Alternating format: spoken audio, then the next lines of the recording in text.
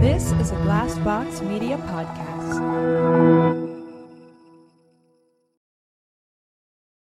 I looked at Kevin, then at the lake again, trying to understand. I don't know if the boat will get through all these bodies, I said calmly, my mind in a complete daze. Then I turned away from where Kevin sat and vomited.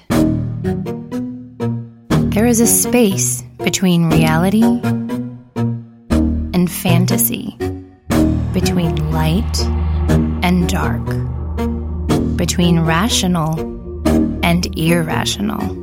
In this space, there are stories. This story is called The Feeding.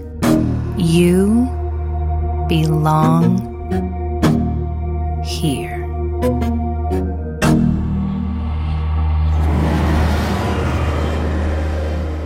Part 12. The Way Out. Back at the cabin, Kevin and I sat across the table from each other in stunned silence. It was still very early, and the day looked like it would be bright and clear, unlike the days before it. No matter how bright, the day still scared me, and I found myself wishing for the gloom and the fog, if only to cover up the rest of this place. I could not bring myself to look at Kevin, whose mind was falling apart. I could see it. We stayed by the lake for some time, trying to understand what we had seen. When Kevin finally got to his feet, I saw a different person, a new Kevin. He walked slowly to the cabin, not speaking a word. I no longer needed to keep up pace, since his own pace was so slow. He was almost crawling. I glanced at his face, and it was frightening. I knew he was trying to make sense of this, to understand what the present and future looked like for us, but he could not see it. He was at a loss. His mind started to unravel, piece by piece, string by string, cell by cell. It was heartbreaking, so I could not look. It was as if I knew nothing of this new person, as if I lost Kevin in that lake, together with Nikki. I felt alone again. Finally, Kevin managed to speak. His voice was hushed and weak. I'm going. I don't care if I die out there in those woods, but I'm not staying here another minute. Part of me did not want him to leave, wanted him to stay here with me. But you can't leave, I protested. Where would we go? Kevin stared at me, his eyebrow twitching. Are you seriously considering staying here? After what we just saw? I stared at him then and noticed just how different he looked. His features were sinister, his face skinnier. Who did he remind me of? I could not place it. I'm going. If you don't want to come with me, then suit yourself, Kevin said and got up from the table. I saw him get his jacket and stuff food in his pockets. He filled empty containers with water, and having done that, went to the door. Are you coming? I got up, got my jacket, and followed him out the door. We both avoided looking at the lake, but I heard it. It was a gentle sound of the waves hitting the land. And if it were not for what we had seen earlier, I would never think anything bad of the lake. Kevin walked toward the woods, determined and gloomy. We made no conversation. We headed for the trees and managed to keep a good pace, walking into the thick of it, me following him closely as he carefully made his way through.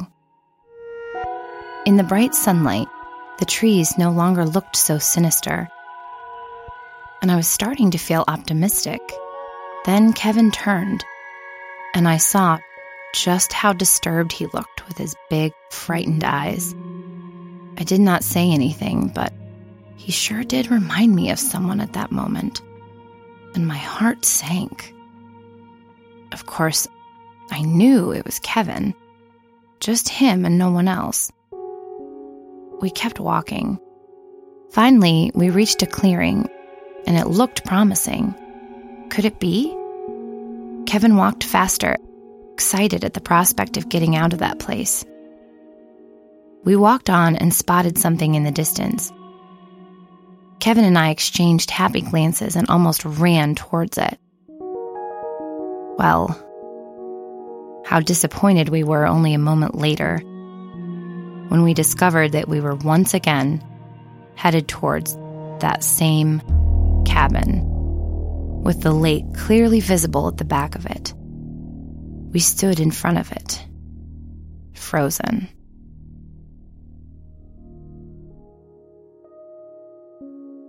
Hey, this is Chris from the Criminal Perspective Podcast. If you're enjoying the podcast you're currently listening to on the Crossbase Media Network, consider checking out Criminal Perspective. On Criminal Perspective, I take 11 years of my experience corresponding with notorious murderers and I bring it directly to you. At times, I'll give you interviews directly with the most heinous murderers imaginable, like Nico Clos, the Vampire of Paris. I read that you found some cookies in his kitchen and you just sat there eating cookies, watching him squirm around and die. Yeah, it wasn't actual cookies. I think it was bread, just bread. But I ate something. I just sat down on a corner and watched him die, basically. Other times, I'll bring you survivors of violent crime telling their harrowing tales themselves, like Shasta McClain, who survived being abducted by serial killer Joseph Duncan. After being at that campsite for like a week or two, he had asked me how I wanted to die. He said because I had to choose one or the other. It could either be quick or it could be the slow process. So he gave me the option of being strangled to death, or he gave me the option of being shot. So please check out Criminal Perspective on Apple, Spotify, or anywhere podcasts are heard. Criminal Perspective is a Crossbase Media podcast. We find that in these times, everyone needs some time to chill out and relax. That's why we're excited to announce this week's sponsor, Boston Green Health. Boston Green Health is a local provider of CBD products that specializes in oils, topicals, gummies, and edibles. Boston Green Health's plant-based products can provide natural relief and rest for the mind, body, and soul. As one of New England's premier hemp-based companies, they offer a variety of all-natural CBD products that use a blend of locally sourced hemp extract. Visit bostongreenhealth.com for premium CBD oil, a delicious variety of CBD-infused gummies, luxurious handcrafted topicals, and a product line for pets. Podcast listeners can receive 20% off of any purchase by using the show code PI20. That's PI20. Boston Green Health takes pride in being New England's most trusted CBD brand. Are you kidding me? Kevin hurled a bottle of water down on the ground, and it broke as it hit the surface. Kevin was in a rage. How is this possible? Did we just make a big circle? I stared at him, frightened by how angry he suddenly was. How did this happen? He yelled at me, furious. I was following you, remember? I backed away, a bit scared of him when he was so angry.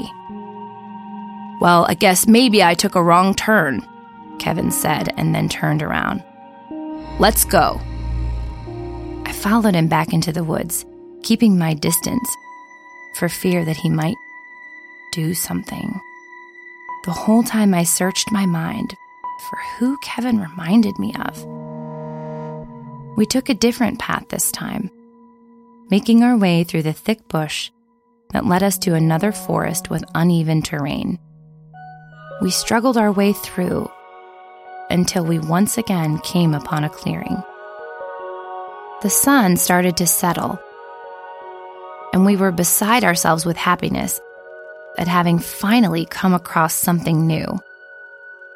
But our happiness ended soon after, as we once again found ourselves at the front of the cabin with the same terrifying lake behind it.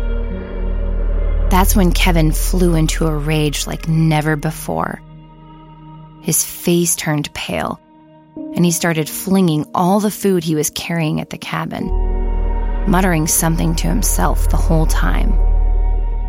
I stared at him, and suddenly, I knew who he reminded me of.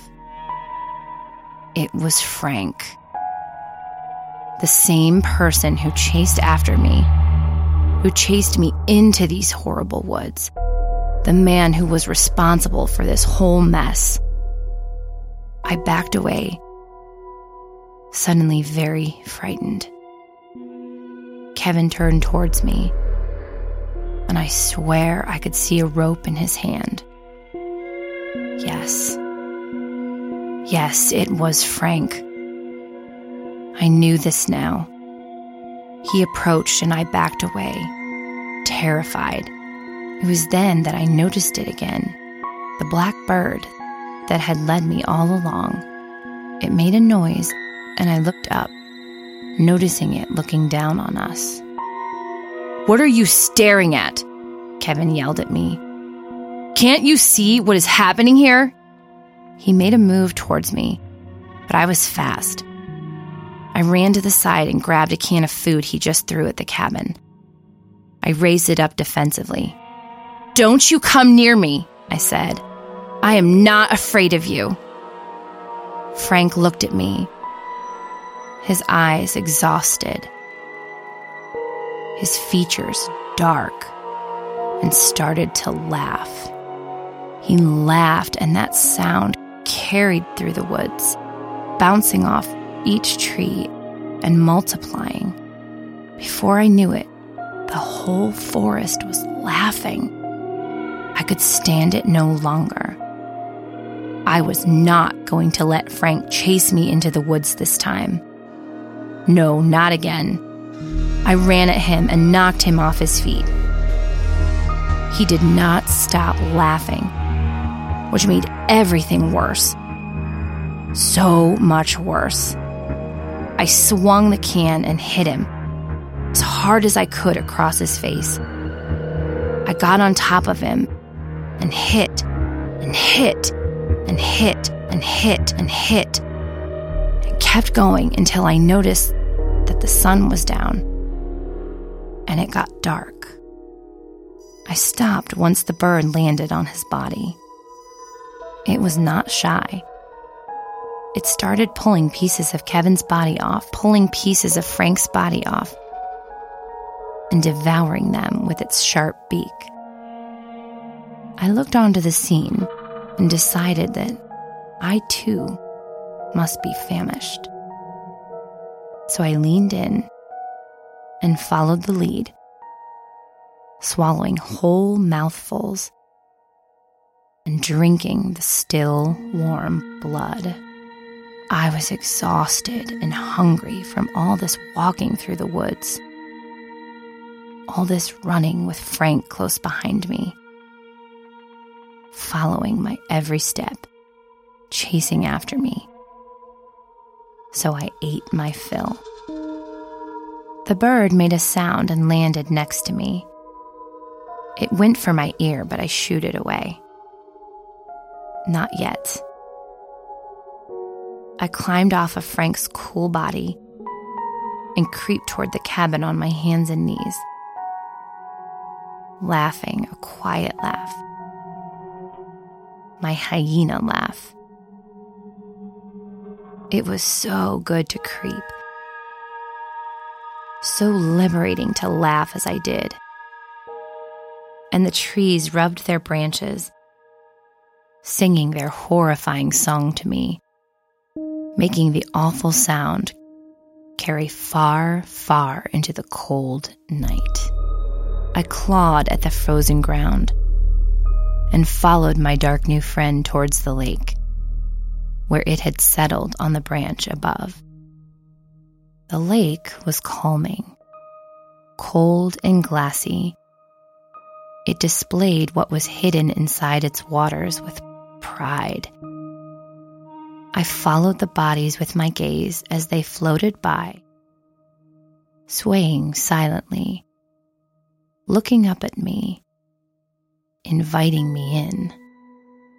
I was, after all, starving, ravenous, and in need of a good feeding. So I creeped along the edge of the lake, creeped into its clear waters, and commenced to feed on the whiteness it offered me. Feed on the flesh, floating peacefully in its waters.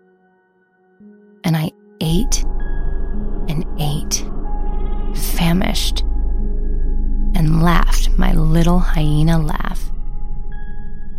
And as I fed on them all, I was finally satisfied. The starvation lifted, and my feeding was complete.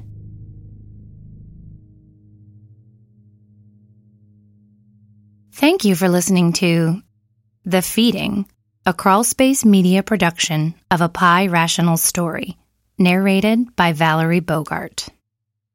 This is a Glassbox Media podcast.